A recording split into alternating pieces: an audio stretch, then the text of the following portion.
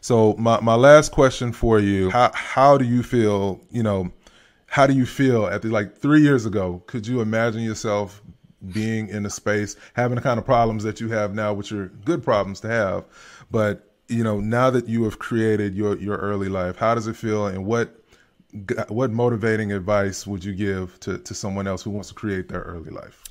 Yeah, man, it's what do they say, man? The best time to start investing is today and 5 years ago, right? And man, that's so true. Knowing what I know now, I wish I'd have been smart enough to start sooner.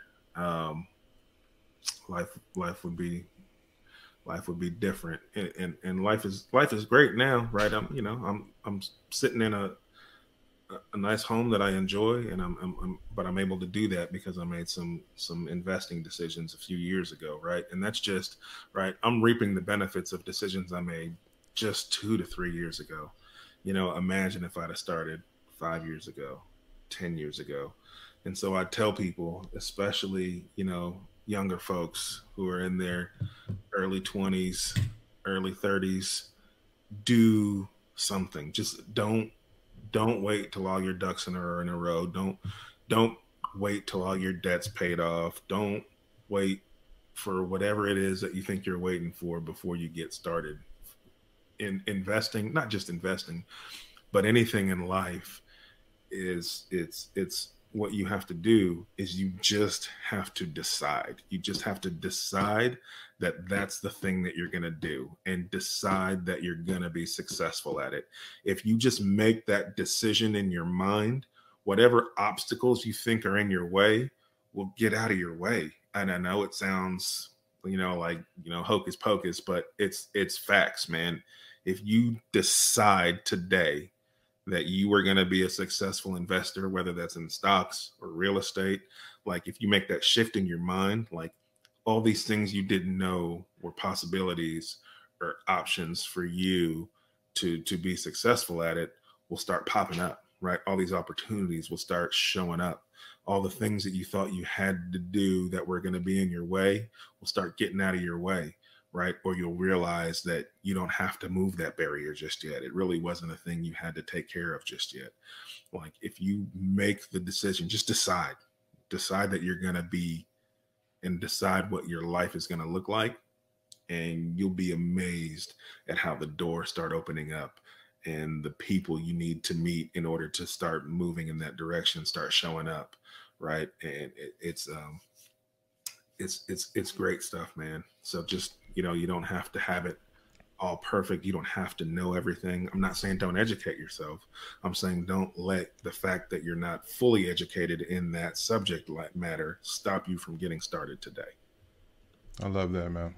Fantastic point. 80% good is better than 100% perfect, because it's never going to be perfect. It's never going to be perfect. And I think the mistake that many of us make is that we wait, we overanalyze, we see things as as being negative, a negative outcome first, versus, hey, what's the probability that it could be a positive outcome? Because at the end of the day, when I leave out my house every day, I don't assume that I'm going to get hit by a bus. I assume that whatever I'm going to go, if it's going to pick up mail or go get me some Chipotle, that I'm going to make my way back home. And so that is faith that I have in myself and in my creator, that I have everything I need to accomplish everything that I want to accomplish in my life.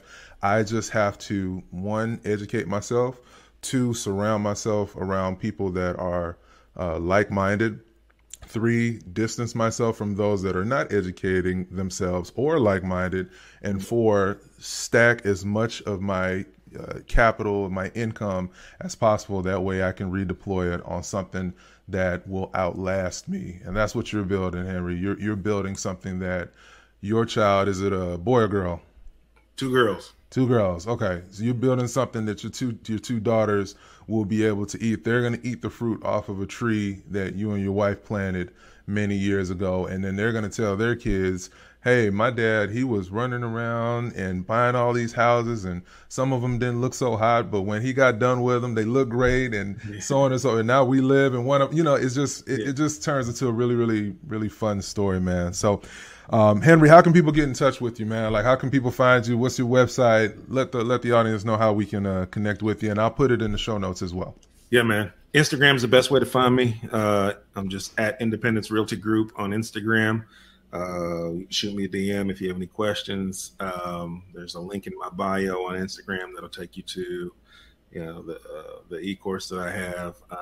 Post lots of free content every day on my Instagram. I do videos and I show you walkthroughs of properties that I look at, on a daily basis. So trying to share, the good and the bad and the ugly about this real estate investing journey, and just, trying to do that in a way that lets people know that it's achievable, right? I'm no genius. I'm no rocket scientist. I'm just a guy who likes real estate. And, I'm trying to show that to as many people as I can, because I want people to see that it's possible, man.